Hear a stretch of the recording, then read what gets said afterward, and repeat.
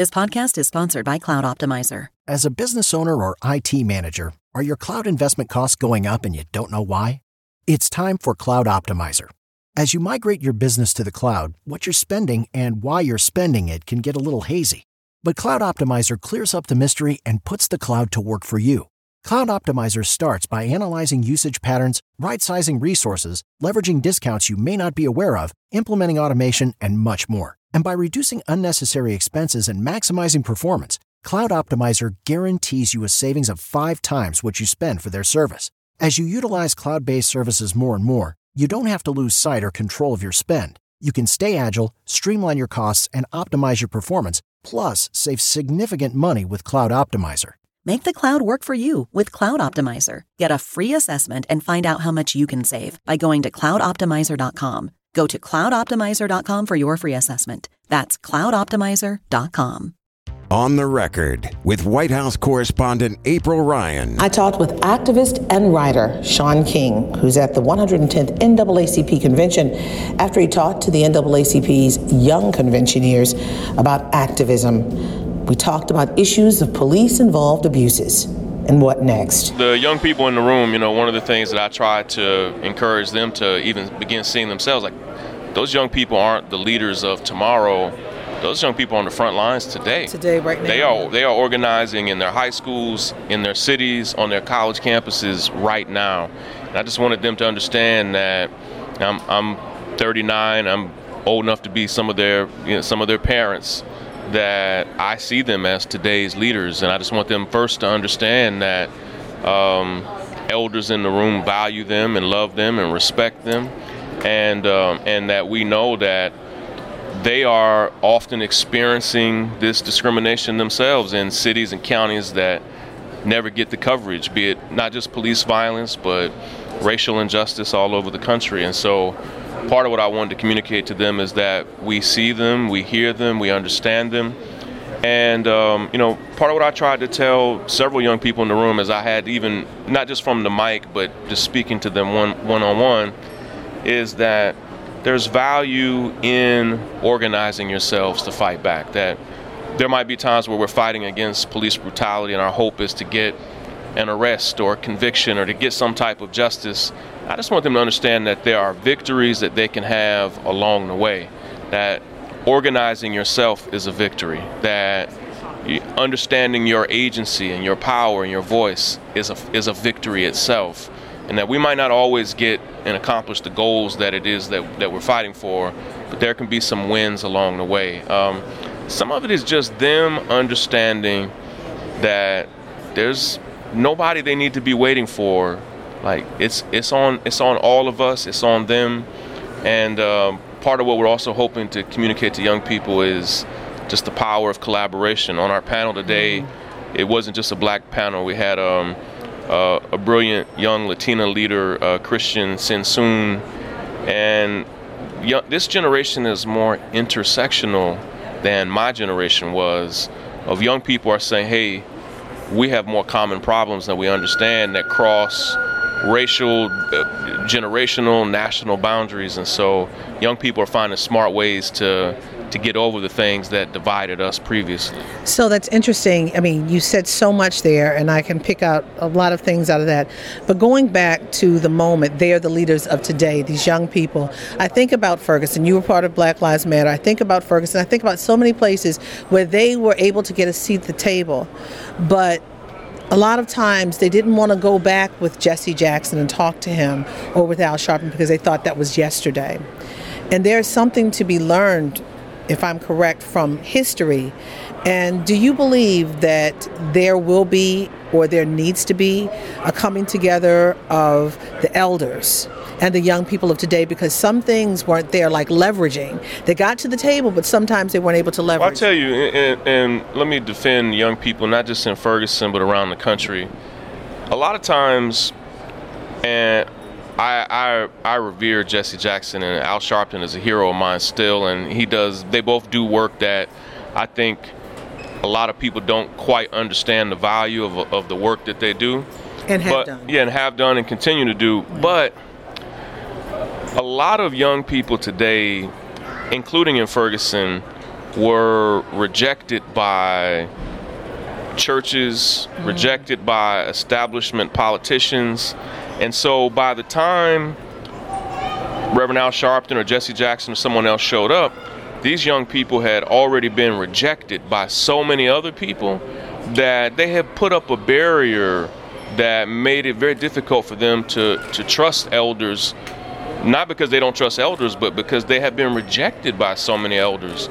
And I've seen it in Baltimore, I've seen it in New York, I've seen it in Los Angeles. And I'm from Baltimore. I know what you're talking about. And so a lot of our young people, for instance, they didn't grow up in church. They may see themselves in a way that doesn't quite make sense in the church environment. And so in our communities, we have to find ways to bridge the gap between reach them where they are. Yeah, to reach them where they are. And too many churches, pastors, and politicians have kind of put their nose up at young people today, and it's caused them to put up a bit of a barrier there, and we have to work on that. And that's, I think, elders have to own that and kind of say that's not okay. And maybe someone that's in my generation, younger than Reverend Sharpton and others, can be a bridge between. Like, I see myself, like, I was shocked even all around the country. I'm about to turn 40. I'm often the oldest person in the room, and like, you know, I can be a bridge, and people from my generation can maybe be a bridge between these two generations. Wow. Now the leverage piece. Are young people equipped when the fight comes to them to be able to leverage to get what they want? Well, sometimes, you know, young people are learning on the fly what it means to have political power, and that's the brilliance of why we need and value the NAACP. And these conventions. Right. Now, this is the 110th year for the NAACP, which is in and of itself amazing that we still have institutions that have, if you think of all that the NAACP had to survive over 110 years, but the NAACP provides training, support, systems that young people need. But what happens is, when young people are reacting to a local story of injustice, they may react outside of the structures of the NAACP, the structures of the Urban League or other organizations that have long history. So we just have to find ways to train our young people, to connect with them, to show them how they can use and leverage their power. Like, I think what we found in 2014, 2015, 2016 is they can build awareness. Young people forced, not just the phrase Black Lives Matter, but young people forced the crisis of police brutality into the news stream, making it for the lead story in the world for 2014. And many of those young people are now, some of them are working on campaigns. That's 5 years ago. So many of them are leaders today. And so you have to also have grace and patience with young people. Like, what they may not know today, they may know next year, 2 years from now. Like, what happens is we often look at the whole civil rights movement, let's say 1954 to 1969, and we judge this movement on the whole civil rights movement. And what I'm saying is, we have to give this current movement time. It's growing, it's improving, and give them time to learn those lessons and get better. And my last question, Eric Garner. Yeah. No justice. He cried out 11 times, "I can't breathe." And you said something so poignant. It wasn't just this administration that failed him. Well, it's easy to lay this last decision. The Justice Department decided they weren't going to prosecute Officer Daniel Pantaleo for civil rights violations for killing Eric Garner.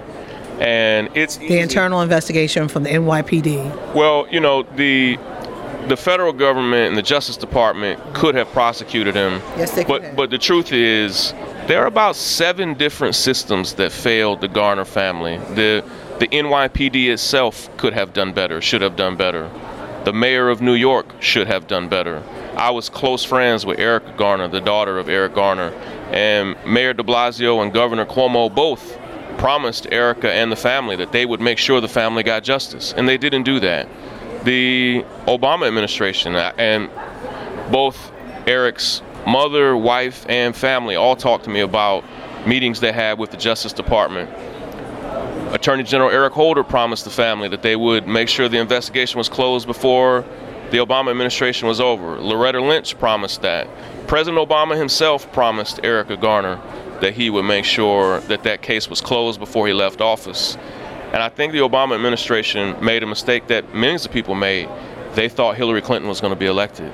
And they thought that they were going to pass the baton of the Justice Department to a Hillary Clinton administration. And what happened is the Obama administration Justice Department not only left the case of Eric Garner open to even pass, like why would you ever pass that case to the Trump administration? They did that for thousands of cases. They sent letters, for instance, to almost 15,000 people saying they were considering their clemency cases. But I think they thought they were going to be able to pass those clemency cases over to a Hillary Clinton Justice Department.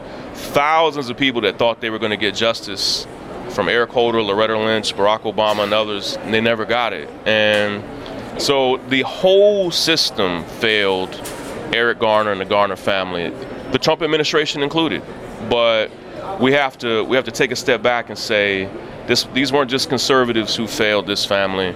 This were Democrats and Republicans alike who all made promises that they didn't deliver. And it's painful for them. If you've seen the videos of Eric's surviving daughter and others, they're crushed by this. And so many people... Gwen Carr's mother. Absolutely. His mother, his widow, his children, his grandchildren, they've all been wronged by the entire system. And it shows us that our problems aren't just about elect Democrats. That doesn't solve all, because we had Democrats in power who did nothing for this family. So we have to even hold the Democrats we elect, we have to hold them accountable as well. Thank you every day for chronicling our story. I mean, people think this is just now. I mean, we heard of the Kerner Commission report, yep, with all of this in the 60s. And, we came to this nation 400 years ago, and we've had policing issues since then. 400 years this year. This is the 400th year of Africans being in this country. And so we need to understand that we've been fighting for justice for all 400 years, and that fight will continue. I'm so glad to work with you. Keep telling our story. Always. Thank you. Thank you so much. With this week's On the Record, I'm AURN White House correspondent April Ryan. Don't forget to subscribe to On the Record on iTunes, Google Play, SoundCloud, Stitcher, or any other podcast directory.